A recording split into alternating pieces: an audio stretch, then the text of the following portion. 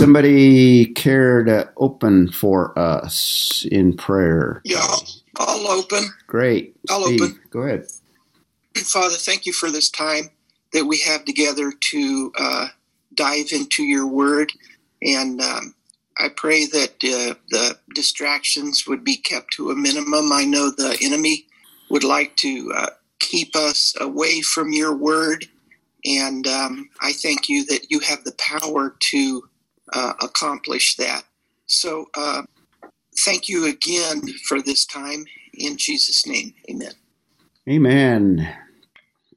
Well, before we get into the passage, let me kind of introduce what we're going to talk about. The focus will be spiritual gifts, because that's the focus of verses 3 through 8. But let me I don't know how many of you know, but several years ago, I was involved with 4 families that founded a church. And I guess I was the 5th one. I wasn't a family, but anyway, it was a fresh start, so you can do things new and you can do things innovative, I guess you could say.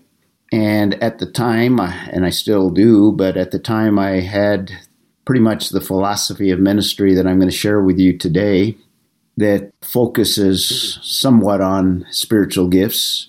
Not entirely, because I don't think that's, you can overemphasize it as well. I don't know if that's what Denise was referring to before we started here. But so I gave them basically the first thing that we studied, the first thing I taught as they were beginning to think in terms of founding a church was the whole doctrine of the church, or ecclesiology. And we spent some time looking at the gifts because I emphasized the need for all to be involved in the ministry of the church. So in that, after they kind of went through their vision for what they were thinking about, most of them came from Bible-centered Bible churches, and they lived in a place where there was all of them had gone, coincidentally, kind of at the same time, had gone to all of the churches in the area and just were not happy. So those 4 families somehow got together and started talking, why don't we start our own?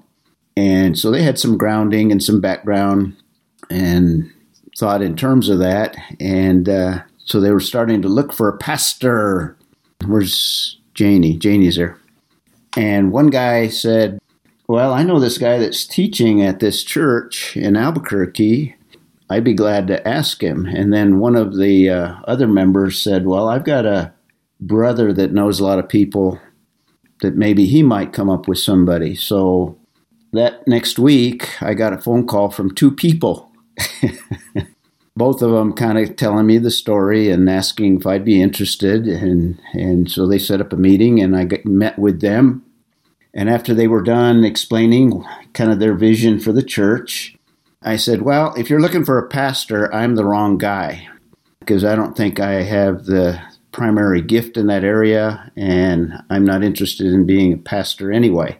So everybody started, oh, well, sorry, we wasted your time, And I said, but if you're interested in starting a church that is more biblically oriented, I'd be more than happy to help guide you guys and help you kind of get started, and then I'll go about my business somewhere else. And I laid out this vision for them, and they said, well, that's kind of what we wanted to do anyway. So we got started, and like I said, first series that I taught even before they were a church is, what is a church all about? One of the passages we dealt with was this Romans 12 passage. So that's kind of where I'm coming from. And I think you can overemphasize spiritual gifts and get too focused on them. But I think also they're extremely important. And let me just remind you of some of the things we talked about last week, where we were talking about believers and the believers at Rome particularly. Some of them were just everyday people that believed in the Lord Jesus Christ, that wanted to walk with him, and part of that walk involved ministry to one another and some of them died for their faith. Many of them we don't even know about, and we'll probably never know till we go to be with the Lord and He introduces us to them.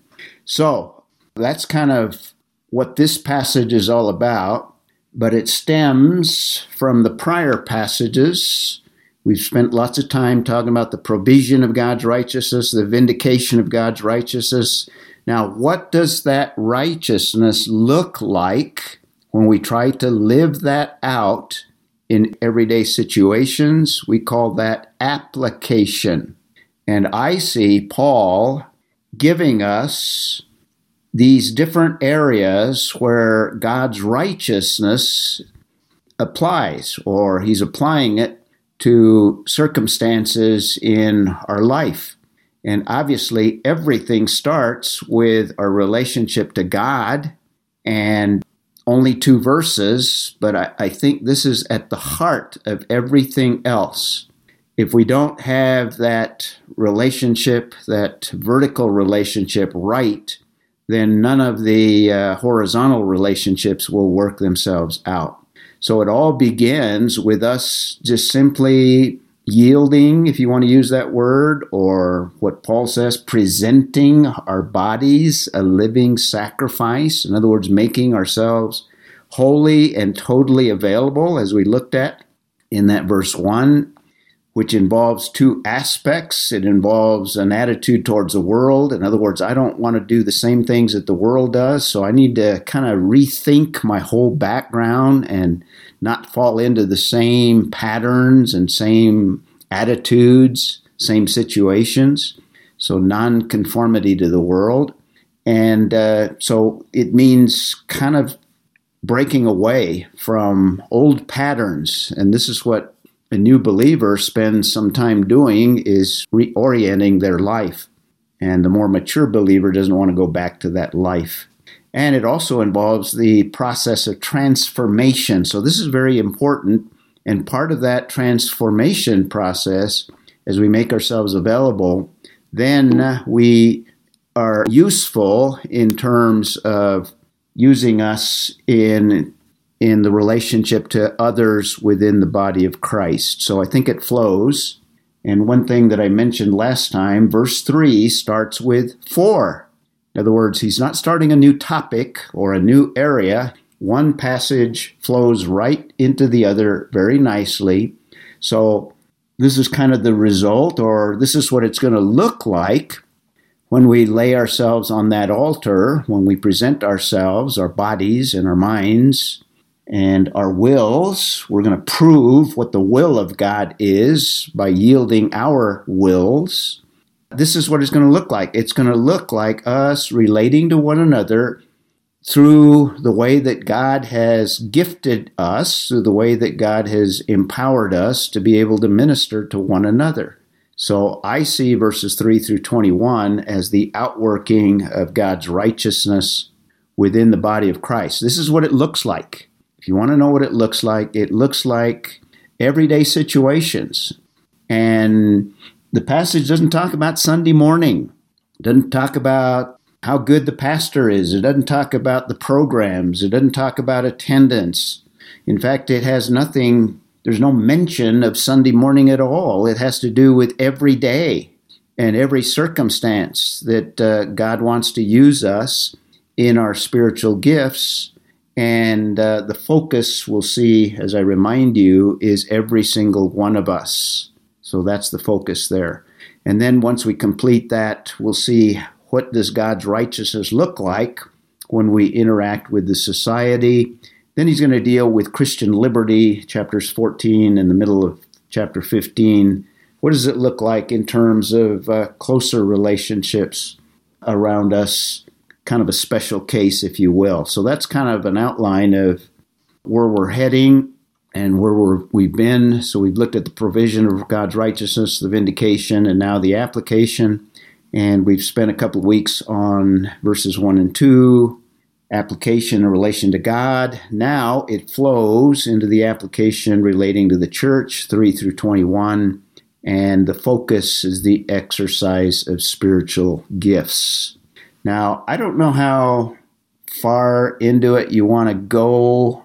I don't want to overemphasize, so if I'm going too quickly, let me know or interject or ask questions or whatever. If we don't get through everything today, that's fine with me. And if we do get to verse 8, that's okay too. So we're going to focus on what it looks like to relate to the rest of the body of Christ and look at it broadly. Don't even think of Sunday. Just think in terms of how do I interact with fellow believers? And even though we may be apart, we have lots of ways of ministering to one another over the phone, over the internet. You can drive down the street, ride your bike down to a family and minister them in your gift throughout the week. In fact, I think the primary focus of the utilization of spiritual gifts is during the week, not Sunday morning. Sunday morning is a time where you gather for worship and encouragement and equipping so that you can go out and do the work of service. The body does the work of service, and I think it's primarily through spiritual gifts. And it begins with an encouragement for humility, verses 3 through 5. We looked at most of that last time. And we begin by evaluating our own situation. Verse 3, the evaluation for humility. And it begins with Paul, for through the grace given to me. So he is the model we saw last time, or the example of humility, in that he doesn't say, because I am this great apostle and because I have these multi-gifts, I've got the gift of prophecy, I've got the gift of apostleship, I've got the gift of teaching, and who knows however other gifts that I have. He doesn't say that, but he says through the grace. In other words, I'm undeserving of anything. Everything is by grace. And what he's alluding to, through the grace that has been given to me, through that grace of apostleship, through that grace of receiving revelation and prophecy, and through that grace that I'm exposing and writing this book of teaching, it's through that grace given to me. Now he's going to address them. And we saw, I say, to every one among you. And that's the point of the passage, I think.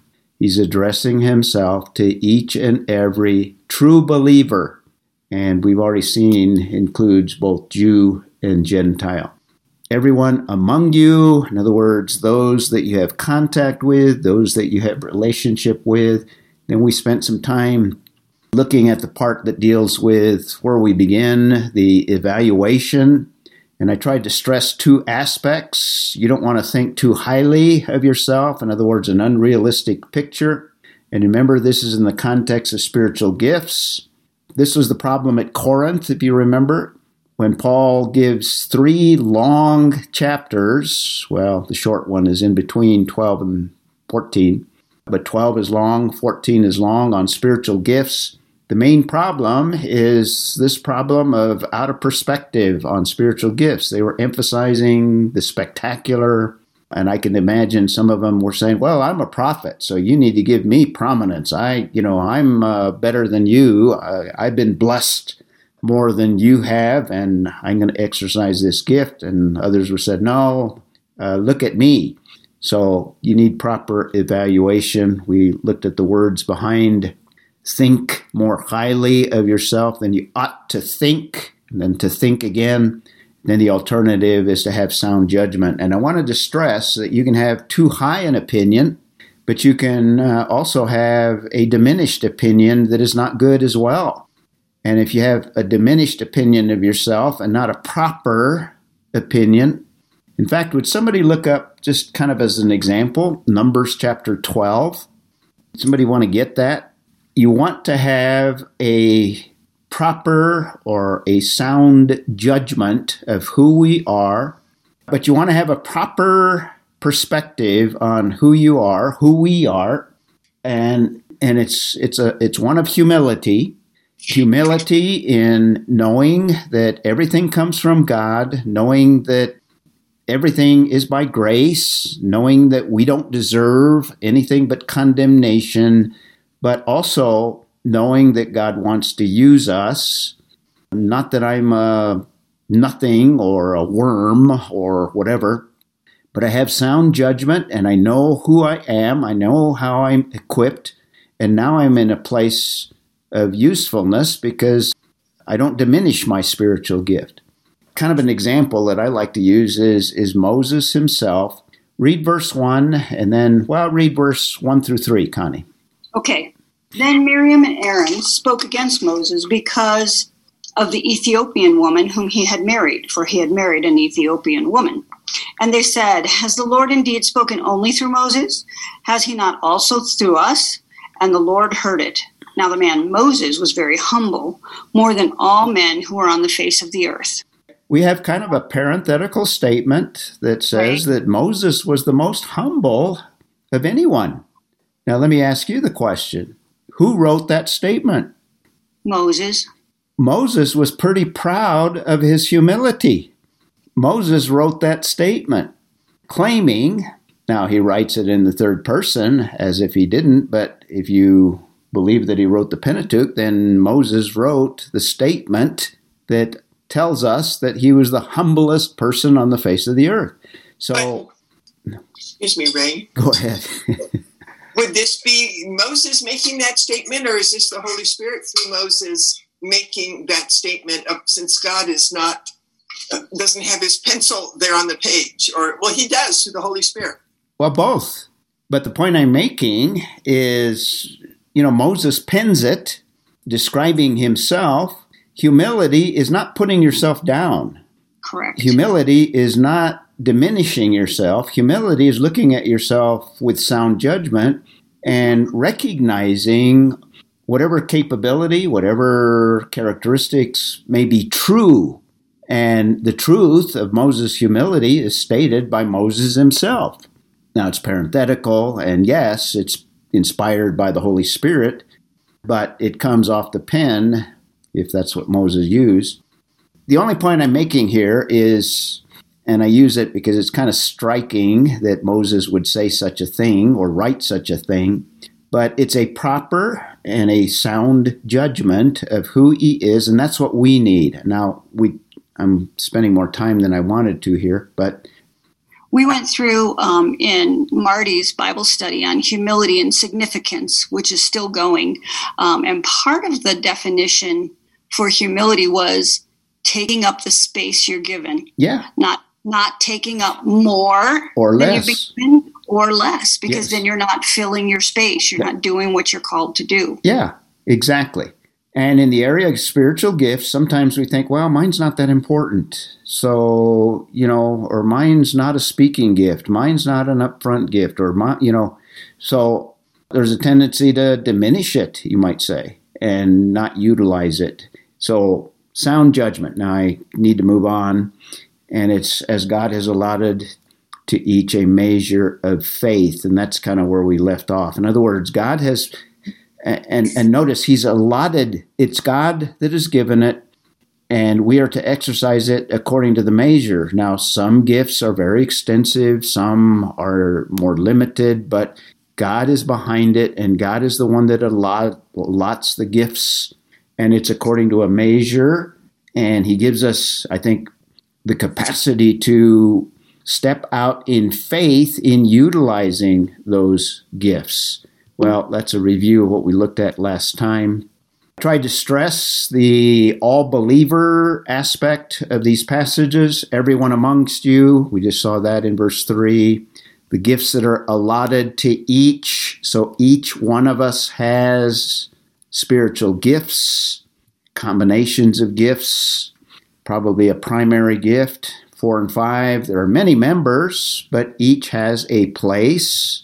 And then verse 5, there are many, but individually members one of another. So we all have a part within the body of Christ, and we'll look at those verses. I'm just kind of giving you a quick overview. And then each of us has spiritual gifts. We're going to stress that when we get to verse 6. There's also that diversity according to each. In other words, there are differences, distinctions. The measure of faith, there's different measures of faith, different maturity levels, etc. There are different functions, there are different members, and in verse 6, there are different gifts. So God has designed the body to come together, work as one, but each part has its place. And as Connie was relating there, we want to take up that space, if you will, not leave it vacant. Jim? In your own words, would you address the reason God gives gifts? There's vertical reason, there's horizontal reason, maybe reasons. Mm-hmm. So would you talk about that a little bit, about the why gifts are given? Sure. Well, I think the bottom line is all gifts, and we'll get into this later, but all gifts, I think, are designed to glorify God. And I think that's part of what Paul is correcting in the problems at Corinth, and I think underneath this passage as well. So that's the vertical. In other words, the gifts should glorify him and fulfill what he has designed and what he has empowered or displayed through the use of the gifts. And I think the focus of Ephesians is the building up of the body. That's the horizontal purpose. It should minister to others, and in the process, we are encouraged ourselves. In other words, in the exercise of our gift, it builds us up. It encourages us. It gives us a purpose for living, a purpose for life. So that's more of an internal purpose, and I think those are the broad purposes. And then there's all kinds of secondary purposes as well, fulfilling every little aspect of God's design. So vertically, glorify God. Horizontally, building up the body. Internally, that would include encouraging us as well, blessing us. In other words, we are blessed. That's one of the means that God uses to encourage and bless us as well, to be utilized by him. So what does it look like? And I've tried to look at the broad strokes. What does it look like living out righteousness within the body of Christ?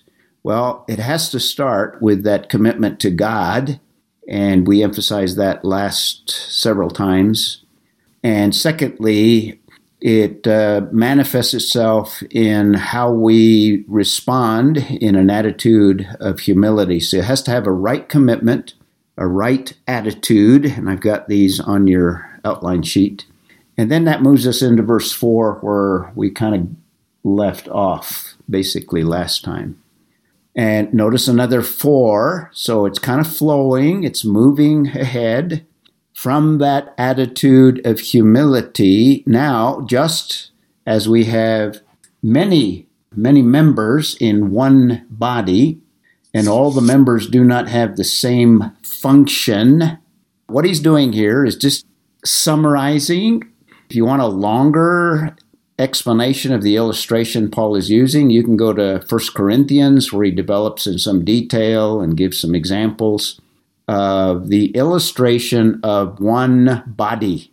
And we can expand and utilize this illustration if you just think in terms of our physical bodies, and I don't want to go into a lot of detail, just kind of expand it, maybe give you another illustration related. But notice it's one long sentence, 4 and 5. That's why I've got it on one slide, and we won't take the time, but basically this is the main part here. He gives us an illustration, just as introducing the illustration. This is the heart of it. So, and then he has another subordinate clause. So we are one body in Christ and individually members one of another. So now he's talking about this relationship of oneness that we are a part of. We are one body in Christ and individually members one of another. So the illustration for just as we have many members, and you can think you have hands, you have one of each, but even when you have duplicates, they work together. They're individual. You have a right hand and a left hand. You have 2 eyes. Now, I have an uncle that had an accident and one of his eyes was destroyed as a boy, so he lived nobody noticed it. He lived most of his life with a glass eye, so he was limited in his vision because we need two of them to give us depth perception. So they're both individual and they both serve a function. You can go down and give all kinds of illustrations. Paul does that. Not all are a foot, not all are a hand. So we have many members. To kind of use an illustration, all members do not have the same function. You can go through lots of analogies there. The bottom line is he's comparing it to the body of Christ and the spiritual body of Christ. You could look at it at the micro level, not only on the visible, kind of outward, obvious level that most people develop in some detail, but even within one single cell, and all of us are made up of single cells. Chart here is inadequate in giving the multiplicity of parts. And these are all very complex parts, but every part plays a role or has a place in the functioning of every single cell. Diseases are as a result of the accumulation of cells not functioning right, but cells that don't function right are as a result of some of the individual parts not working. I like what all this comes from my creation science stuff. What Michael Behe says, the cumulative result shows with piercing clarity that life is based on machines. And I would stress kind of individual machines that even they have individual parts and complexity to them. And each of you is very complex, but you are one. You are one. You're like a machine in a greater functioning machine, you might say. And he says machines made of molecules. We use this argument to argue for the impossibility of evolution, but I'm using the illustration to illustrate how the importance of each individual part here. Michael Denton also says molecular biology has shown that even the simplest of all living systems on Earth today, bacterial cells, are exceedingly complex objects, far more complicated than anything built by man. Well, the illustration is all of the parts have to fit together and function together before that cell can do its job. And, we have varieties of different cells. You have blood cells, skin cells, bone cells, etc. Go down the list. They all function together to make up who we are as a whole, as a body. And the idea here is similarly, we all have a place in the body of Christ. And the reason the church is not this powerful entity in the world today is because most of the parts are not functioning. We pay somebody, one individual that may not have a complete complement of gifts, to do all of the work of the ministry. The design is that each part have a place. Now, some have more prominent, some have more visible, but each individual part is important. And the point being is you are gifted. God has designed each and every one of us to fit in the body, 4 and 5, many members, but also diversity, different functions, and then verse 5 gets into, he uses the analogy or the illustration in verse 4, so we, in other words, here's the point, who are many, kind of reiterating verse 4, are one body in Christ, a multiplicity of parts that God has designed to fit together, and all of the parts functioning as a unit. Now, we don't think about it. You use your right hand, and then your left hand helps the right hand to perform a task.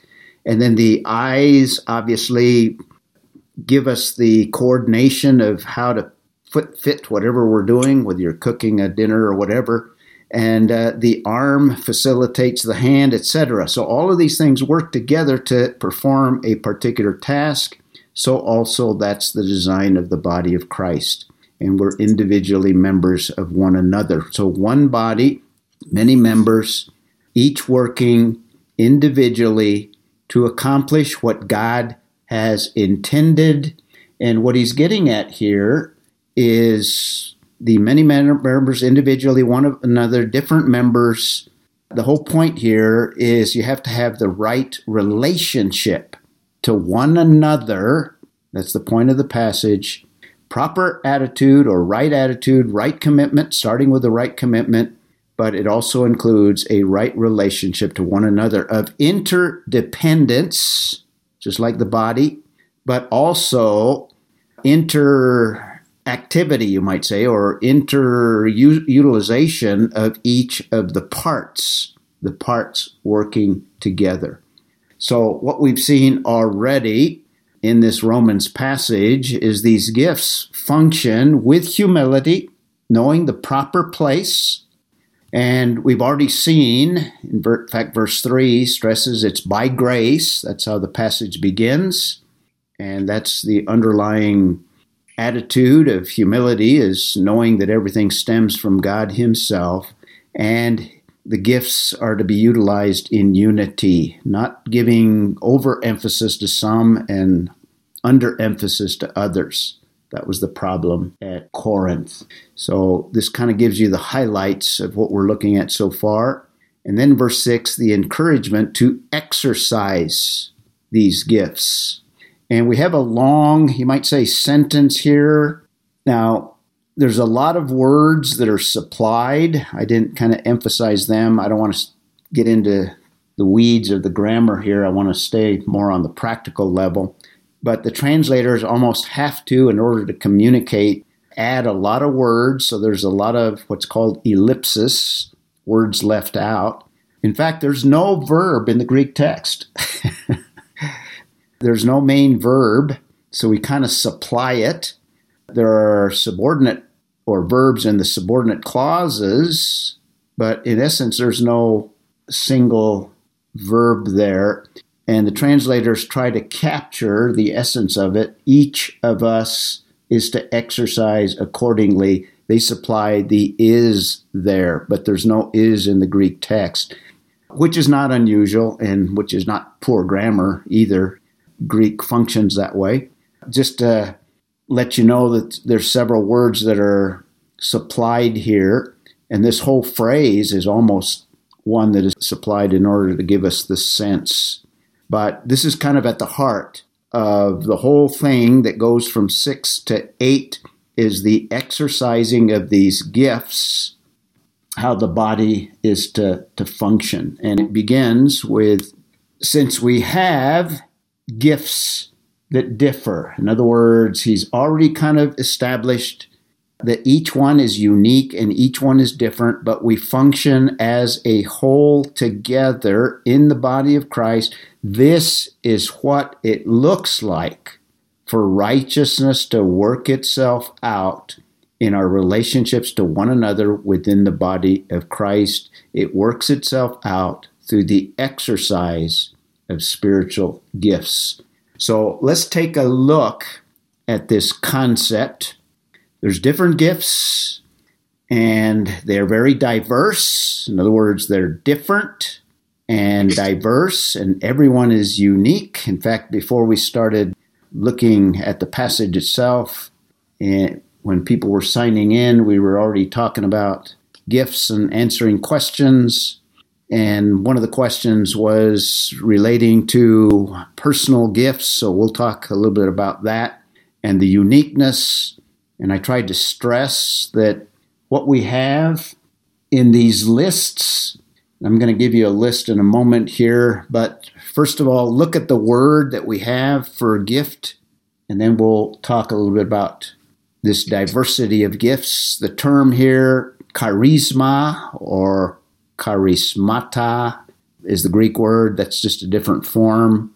That's what we have here in the Romans passage.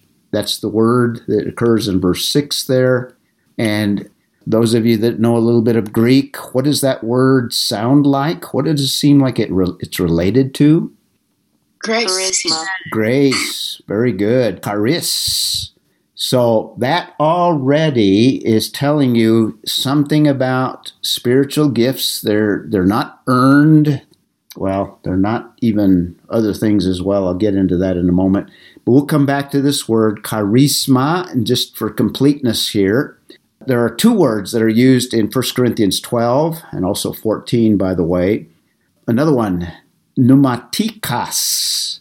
What does that word sound like, you Greek students? Pneuma, what is that?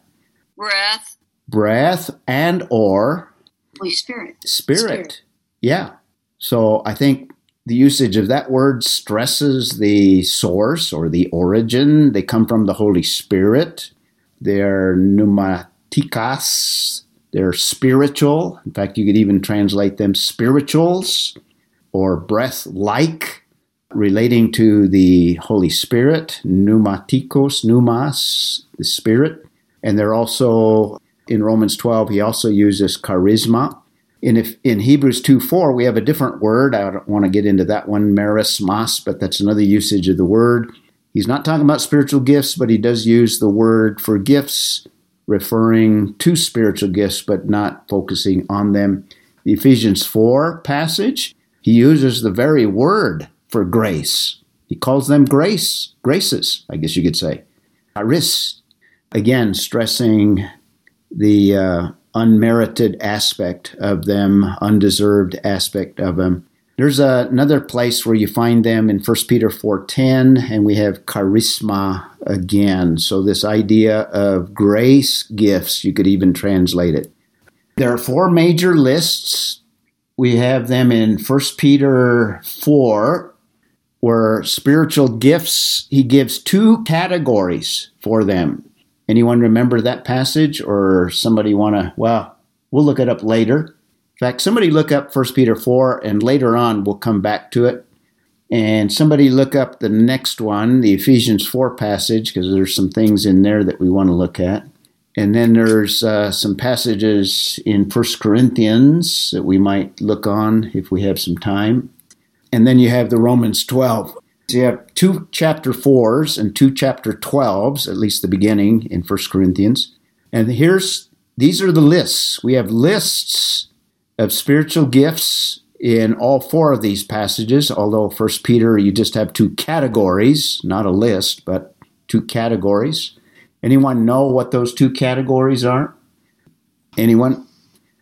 Well, two categories, so that we get to it a little more quickly here. You have speaking gifts, more overt, you might say, visible speaking gifts, public gifts, you might say. And then there are what are called serving gifts that may be less visible and perhaps even behind the scenes, and non-speaking gifts. Two categories. And then I see chapter 4 of Ephesians as foundational gifts. Foundational gifts. So you have foundational gifts in Ephesians 4, and the focus of chapters 12 through 14 of 1 Corinthians are the misuse of gifts, but we have another list, and we have some spectacular gifts, some controversial gifts that we're not going to get too much into unless you guys are interested, I guess. But the misuse in Corinth of the more spectacular, the more miraculous gifts, I guess you could say. And he's trying to give a balance there. And he emphasizes one of the ones that we have in chapter 12. And I think chapter 12 gives us the major gifts that you can see in the church. At any point in time, the ones that are more the ongoing ministry of the church, you should see these manifested throughout church history. And I would say these are kind of the prominent gifts, the ones that probably should be focused on more so than any of the spectacular gifts. These lists are not comprehensive, and I think what we have are like samples of what they look like, what they may look like, but you can have probably an infinite combination such that everyone is unique. That's one of the things we talked about early before we got into the passage. So who you are is so unique. We talked about snowflakes in the unique aspect, not in the aspect of melting away into nothingness, but the uniqueness like fingerprints. There's no one that has the exact combination of spiritual gifts that you have, such that your place in the body of Christ is absolutely essential. And God wants to use you in a unique way, in the unique combination of gifts that He may empower you to have. Now, some of them may be more prominent, and some of them may be very minor. And we'll look at that when we look at some of the individual gifts. So the lists are not comprehensive. Jim, go ahead. Doesn't that, what you just said, doesn't that suggest then that it is important when a person becomes a believer that they seek to know what their gift is, since that would be the area God designed them for the purpose of functioning in the church? Yeah, I'd say absolutely. I'd say yes, that it's important. And I think that's why Paul starts with the spiritual gifts and why they are central to the functioning of the body. And it also explains why the body of Christ in the world, not only today, but historically, has not been as powerful as it was in the first century. Yes, absolutely. Well, I will add to that then that for me, speaking personally, for many years, that was how to go about doing that was abstract. And it seems like to me that it remains abstract for a large portion of the body of Christ. Okay. One of the reasons that it feels abstract is that it's not something given to us like a pink flower. It is how the Holy Spirit chooses to work through us. And so the way we come to understand the gift is by pressing into the relationship with the Spirit and asking Him about it. And so it may not be something that a new believer comes to right away because they need to build that relationship with the Spirit. Yeah, it may not become evident right away. And to add to that, I would agree with that. To maybe simplify it, I don't know that we should overemphasize identifying and seeking the gift, but to seek more the presenting of our bodies as a living sacrifice and then just functioning. And as we function, I think that's how we discover what those gifts are. And we'll talk some more, well, maybe next time. Go ahead, Mary Lee. I am wondering if that also is one of the ways that the church is letting down the believers, because people who have been walking with the Lord would see these and they can encourage, instead of saying, go bring me a rock, which sometimes looking for your spiritual gift looks like. They say, go find your spiritual gift. Well, for heaven's sakes.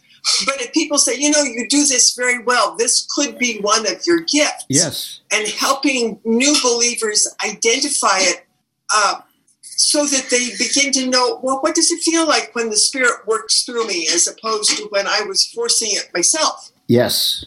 Yeah. And I think you become confirmed in that gift as you exercise just faithfulness to God. And I think our focus should be more moment by moment, just walking with Him and letting Him use us with an awareness that if there's a need there, I just jump in and try to meet the need as best I can.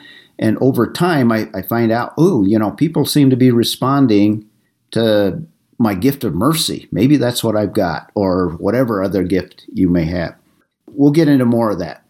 First of all, because the word charisma and pneumatikos is used, we could, they're related to grace. They're not inherent. They're not natural. Now, I think God can combine a spiritual gift with some natural talents, but not always. Sometimes they are different from natural abilities, so they're not natural.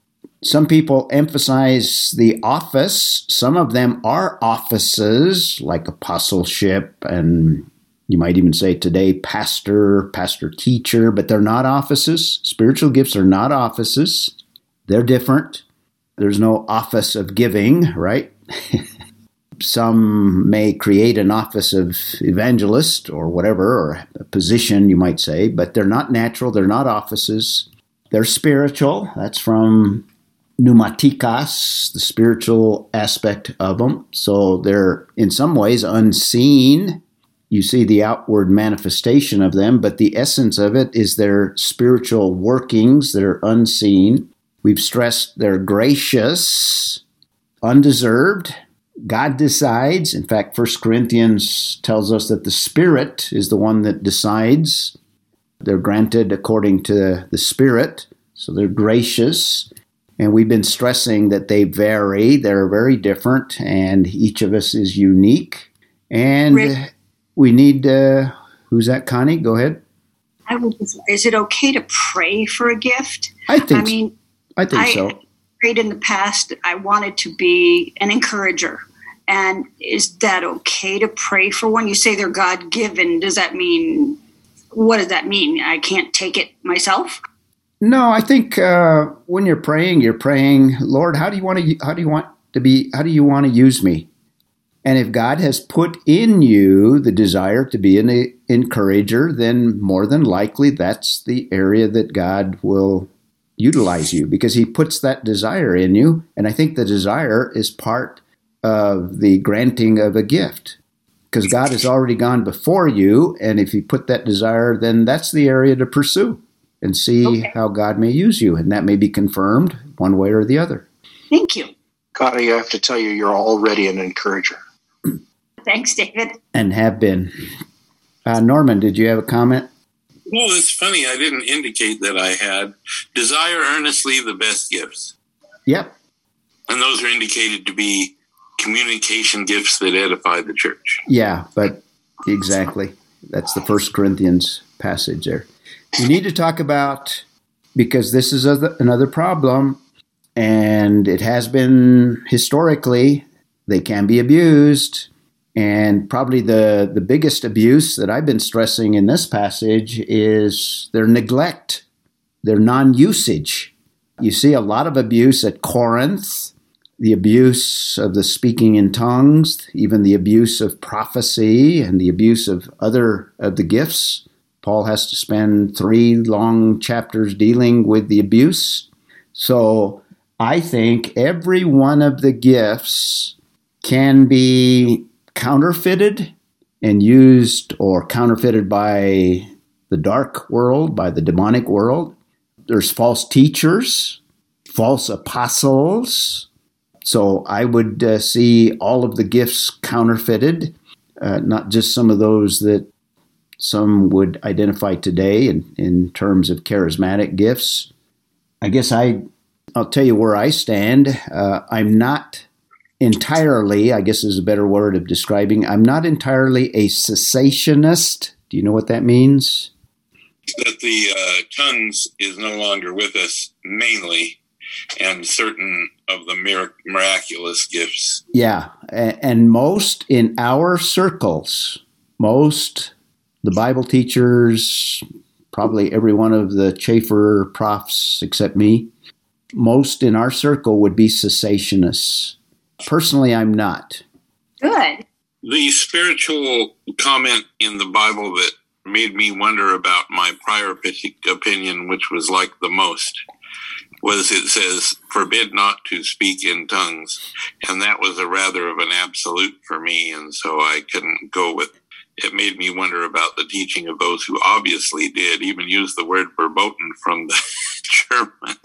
Yeah, but on the other hand, at this point, I think there's a high level of abuse of some of the miraculous, well, probably all of the miraculous gifts, but all of the gifts can be abused in one way or another. We're human, we're sinful, we're sometimes in the flesh, and anytime we are exercising a gift in the flesh, I think it's an abuse of the spiritual gift.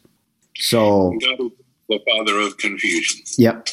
So they can be abused, and I say that I think God, because I don't want to limit God. That's why I'm not entirely a cessationist. And I can see we're not going to get through the whole passage, which is okay. We'll come back and look at the rest of verse 6 here. But let's get further in here.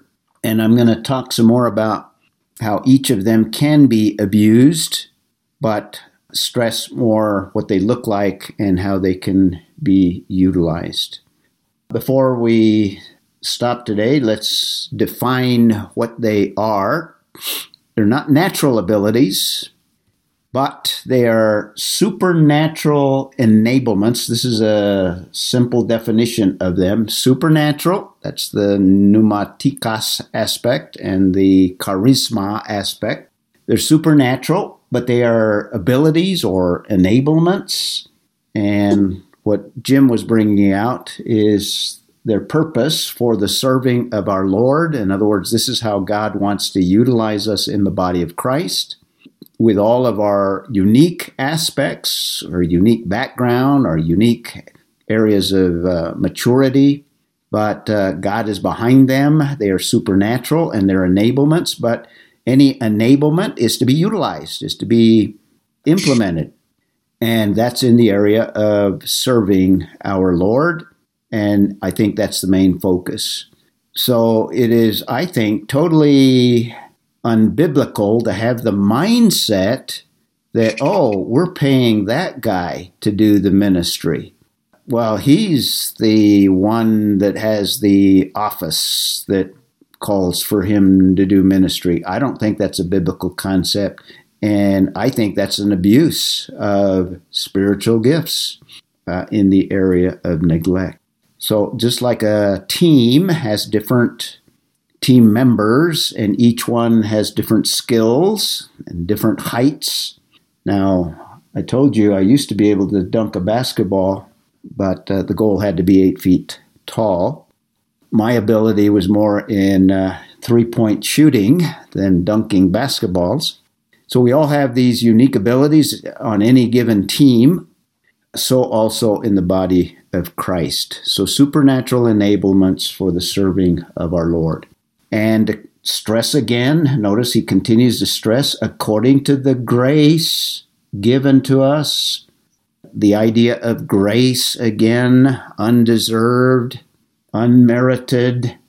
And then each of us, the idea of not only given to us individually, but each of us stressed.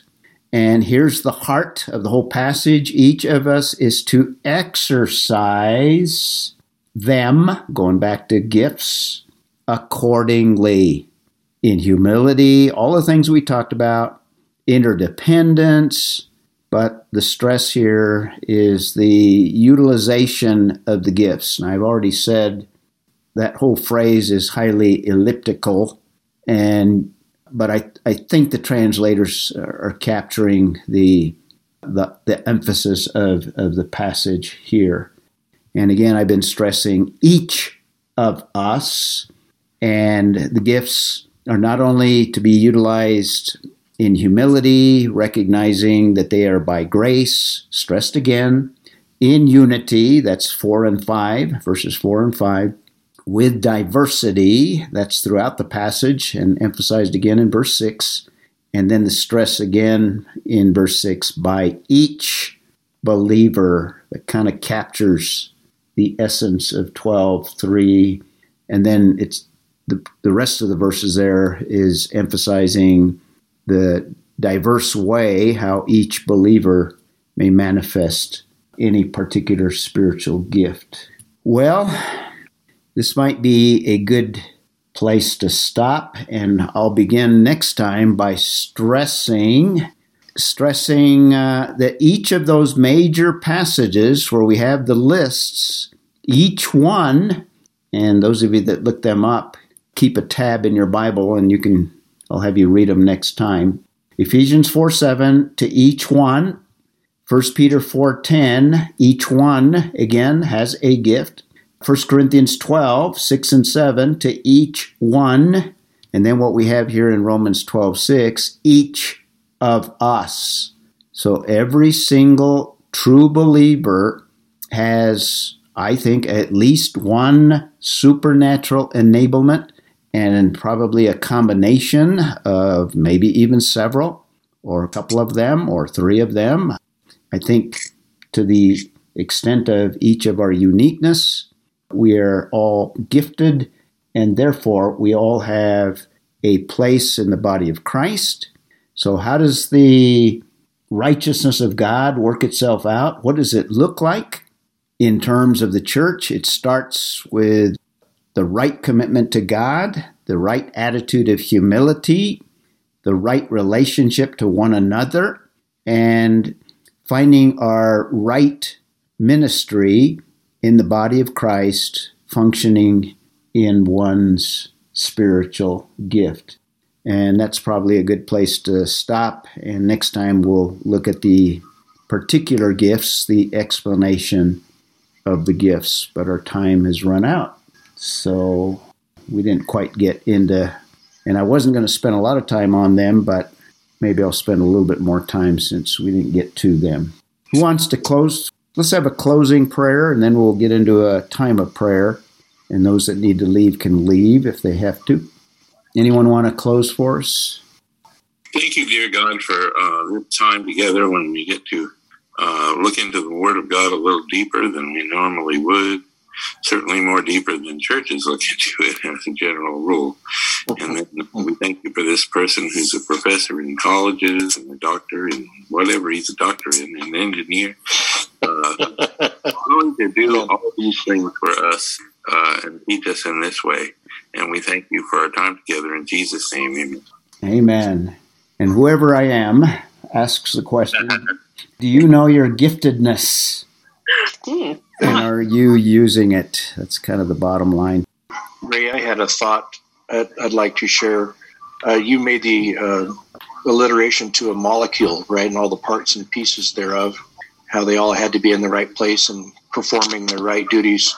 The thought I had was that the body of Christ is like a big, gigantic puzzle with all the pieces uniquely shaped. And the picture's on the other side. We can't see what that picture is. So each of us fits into a specific place, and God changes the picture as he sees fit. This is why we need him every day. That's right. Very good. Another analogy, a piece in the puzzle. Try it. Exactly.